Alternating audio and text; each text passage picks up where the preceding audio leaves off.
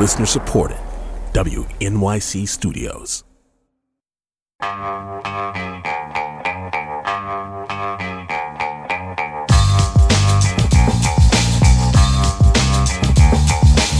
It's the Brian Lehrer Show on WNYC. Good morning again, everyone.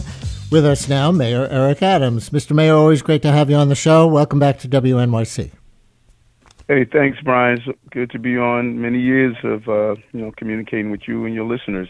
That's right. And listeners, we have about 20 minutes with the mayor today, so it'll be some questions from me, and a few questions from you. So we're going to look for calls that are, focused questions, not speeches. So call if you have a specific question for the mayor at 212-433-WNYC, or you can text the question 212-433-9692. And, there are 8 million stories in the big city, and so we're not going to be able to get to all the issues we would like to talk to the mayor about in one segment. So just saying in advance. But, Mr. Mayor, let me start here, because I don't know if you got to hear any of our previous segment, but it was around the premise of something from your State of the City address, that social media is a public health crisis, especially for young people. So we had a public health professor who studies how, and we had a state legislator, Gennardis, who's proposing something at the state level. My question is, are you planning to propose anything at the policy level, at the city level, not just advice to parents to limit unfettered access here? Well, and we should be clear, this has been a space that I have been in for some time, even in the time I was the president. We brought in, it was Facebook at the time, and sat down with them. We communicated with other social media platforms because there was a clear correlation of the actions of young people and what they were seeing on social media. It was everything from subway surfing, and now as we're seeing our spike in grand larceny autos involving Kias and Hyundais is being displayed on social media, how the steal a car challenge. You see how it's impacting the mindset of our children. Suicide ideation increased by more than 34%. And when you look at the impact of this, there must be an immediate response, and that's why Commissioner Dr. Fasson put in place the Public Health Hazard. It really allows us to focus on this, and you're starting to see other electeds coming forth with different ways that we need to really rein in how social media is impacting our children. Yeah, I'm curious if you saw the Florida House of Representatives, which just passed a bill that's making national news to actually ban kids under 16 from many social media sites, and parental consent wouldn't even matter. We'll see if the Florida Senate goes along, but I'm curious if you've seen that and if you think anything along those lines would be good for New York. Yeah, we have to think differently, and we have to be extremely creative of how these algorithms are used to really zero in on our young people. They're extremely sophisticated, and that's why we believe a young person should not have it, a device until their age of 14. We held a summit last year on this and had experts come in and talk about the impact of social media, and I think that what they're doing across the state is sending the right message. So, but you wouldn't want, it sounds like you wouldn't want a total New York City ban, even though you're advising parents not to give kids smartphones until age 14. You're not going to propose, if I'm hearing you right, a total ban on social media use by minors. Is that correct? Well, at this time, I don't think anything should be left off the table, just as we did when we saw the harms of cigarettes. Mayor Bloomberg went further than what some of the other rules were and stated that we should not have it in restaurants. We should be extremely careful. And so we have to peel this back layer at a time until we find the right balance to allow people the freedom of social media, but it cannot continue to impact our children the way they're doing it. And it's going to be up to the social media companies also to step forward and make these right decisions. So it sounds like you're open to something even potentially like Florida's doing. Let me ask you next about the experience over the weekend that's all over the news of City Council member Yusef Salaam, of course also one of the exonerated Central Park Five, who spent 10 years in prison, wrongfully convicted. Councilmember Salam, as I'm just going to bring the listeners along on this story, was pulled over by a police officer who Salam says wouldn't tell him why. When the officer learned who the council member was, he let him go with no other interaction. Let me play for our listeners a 15-second audio clip of that interaction so they know what we're talking about. We will hear the officer and council member both ID themselves. The officer allows the council member to go on his way, and the council member asks why he was stopped, and the officer does not say why. That's a lot in 15 seconds, but here it is. I'm Officer Kentucky from the 2-6 precinct. I'm Councilmember Salam from this district, District 9. Oh, okay. Is everything okay? Yeah. Yes, you're working, right? Yeah. Can you tell me why I was pulled over? All right. Take care, sir. Can you tell me why I was pulled over? And he said, okay, take care, sir, and walked away. So, Mr. Mayor, the question that Councilmember Salam and others are asking is, if he asked the officer why he was pulled over and the officer wouldn't tell him, is that okay with you? Well, I don't know. Let's peel this back in layers. We all saw the video, many have, and I really will ask everyone to see it. I thought this was really a picture-perfect way of civilian, Councilman Salam, very polite, courteous. I taught what to do when stopped by the police when I was a police officer. He interacted in a very calm manner to de-escalate the situation. The officer was extremely courteous, identified himself. He was stopped because the windows tints were beyond the legal limit. We don't know if at that scene, it was on the street, there was noise. I don't know if the officer even heard him say, can you tell me why I was stopped. Although it's not in the law that an officer has to state why they're stopped, I think that you want to show a level of courteousness and professionalism, and that's what Councilman Salam showed, and that is what that officer showed, and I think all of us should be proud of that interaction. That video showed why civilians and police can operate together to de-escalate situations. You mentioned, and I read it elsewhere over the weekend too, that the law does allow an officer to not say why he pulled over a driver.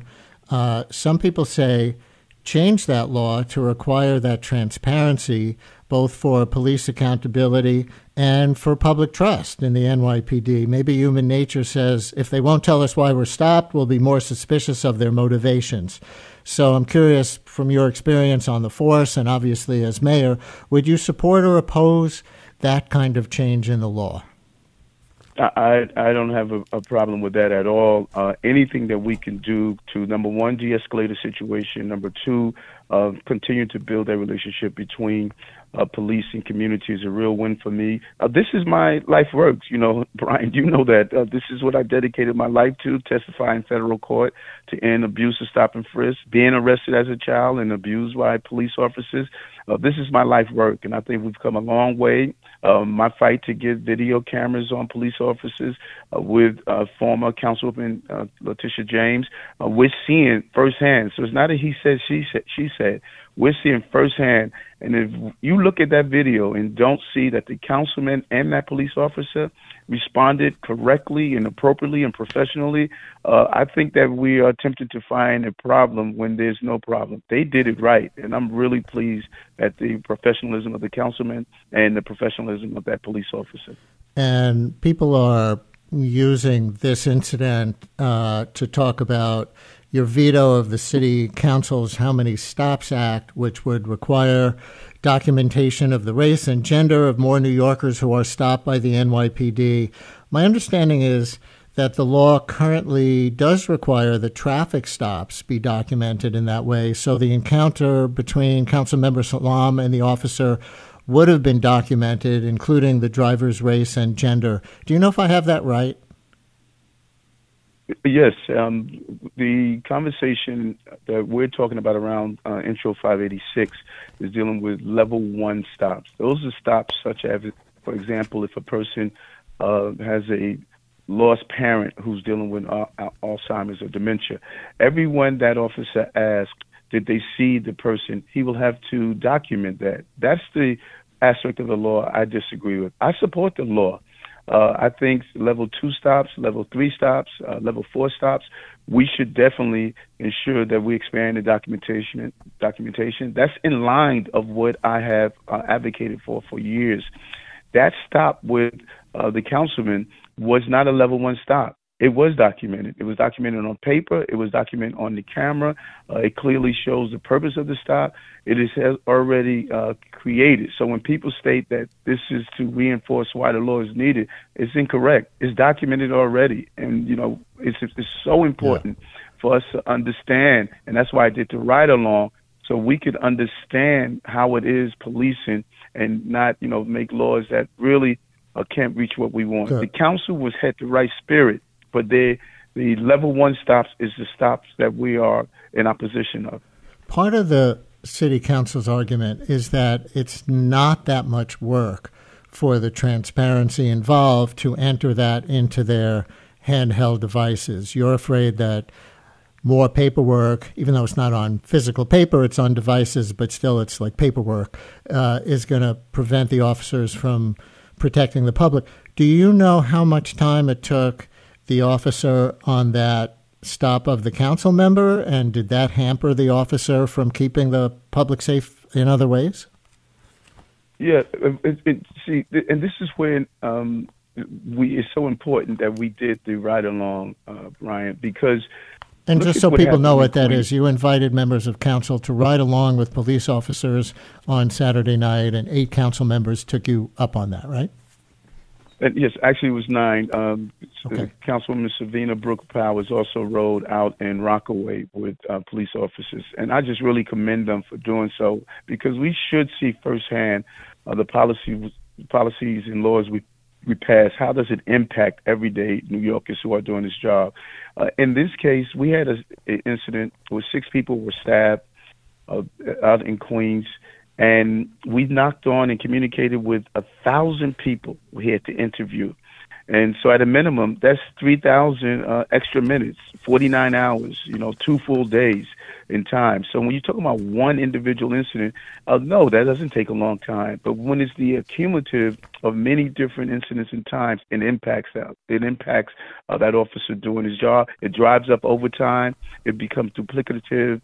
And that killer is out there on the loose while we're doing technical aspects of the job. You referred to an example where an officer is called because somebody's parent is having a problem, from Alzheimer's. When the city council speaker was here on Friday, she said investigative stops are the only ones that would be included. And so that's not that many more stops. Would you say that counts as an investigative stop if somebody has a parent with dementia call? Yes, it will. And we should be very clear. The definition of level 1s, any credible police interaction of that nature, falls into that. And so if I am called to deal with a person whose loved one is missing, wandering the street, something that I did a lot as a police officer, that's carrying out an investigation, finding them. Asking people, did you see this person? Did you see Miss Jones? She's suffering from dementia. And those are the interactions. And that's why the terminology and wording is important. I think it's imperative that up until the time this bill is executed, we should sit down and understand the terminologies that are being used. We can't alter the definition of level 1s. And that is so important that we understand. Let's get the council what they want, because I think in the spirit of what they want is the right thing, but let's not do it at the threat of having officers not carrying out public safety. All right. Let's get some listener calls in for you on other things. Stephanie in Brooklyn, you're on WNYC with Mayor Adams. Hi, Stephanie. Hi, my name's Stephanie, and I'm from Brooklyn. I have 2 children, a mother. I have a 4-month-old and a 2.5-year-old. And I wanted to know why the mayor is cutting $170 million to 3K and pre-K. In my school district, children are not guaranteed a spot at Universal 3K. There's a limited number of seats, limited neighborhood outreach. And I'm a born and raised Brooklynite who wants to raise my children here. So his decision to remove funding for Universal childcare may force families like mine to leave the city. And Stephanie, I'm going to leave it there so we have time to get as many people as we can in our limited time. She says you're cutting $170 million from 3K and pre-K in the budget. Accurate? And defend it if you are. Yeah, thank you, Stephanie. First of all, we don't want you to leave the city. Family like yours is who we want here in our city. Here's what happened, Brian, just giving a brief synopsis. First of all, pre-K, 3K was on temporary dollars. It was stimulus dollars that the previous administration put in place. Those dollars are sunsetting. We have to find the right funding. But in addition to that, we were not paying for bodies in seats. We were just paying for seats. The misalignment of the number of seats that were needed in a particular community were left open. We saw that people were being paid different dollar amounts based on where they were located.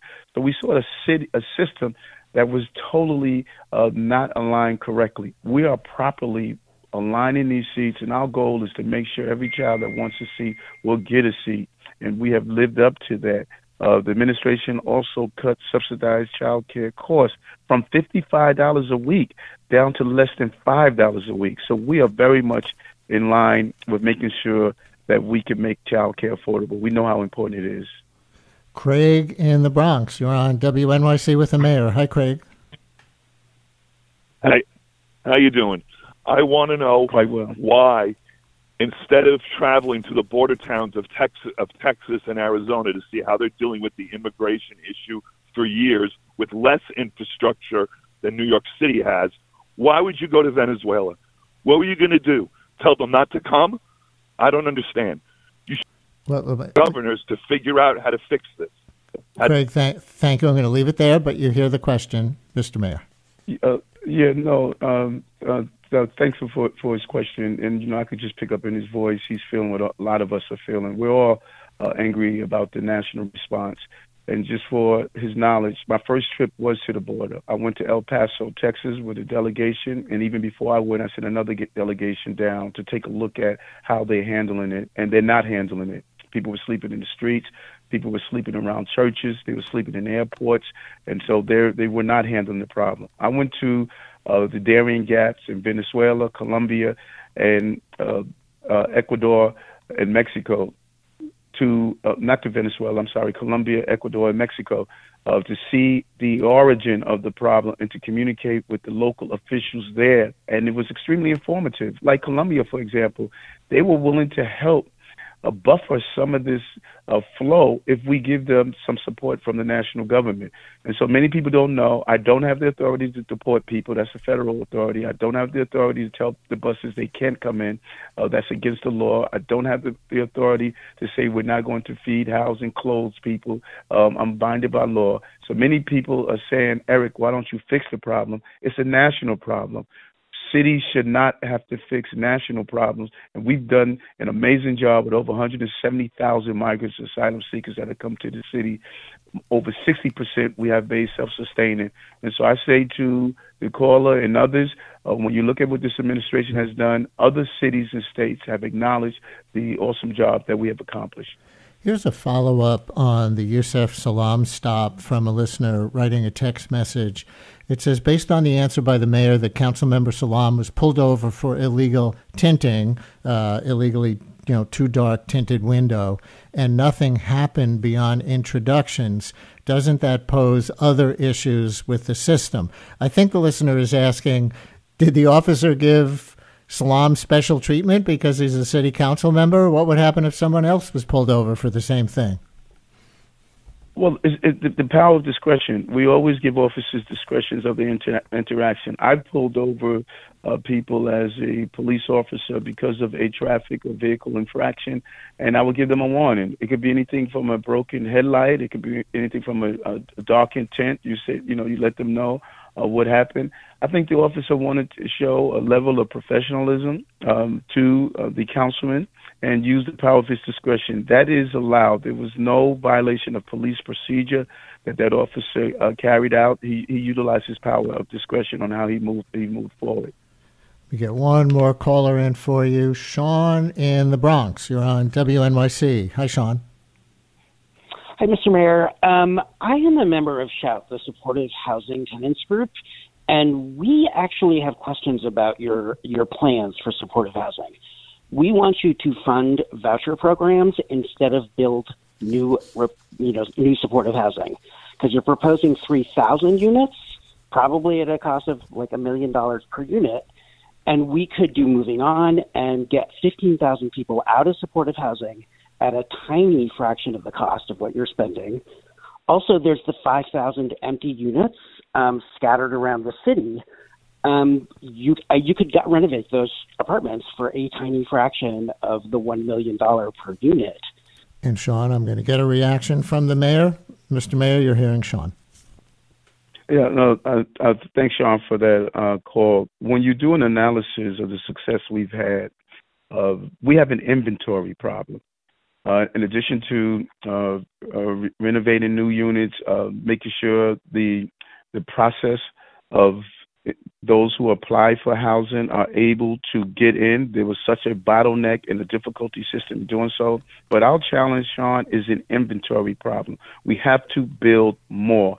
And there's not just one pathway. I like to say there are many rivers that feed the sea of, the lack of housing. We need to dam each river that's stopping it, or open those rivers to flow. We need to build more housing. We need to get support from Albany, and we need to support our city of Yes.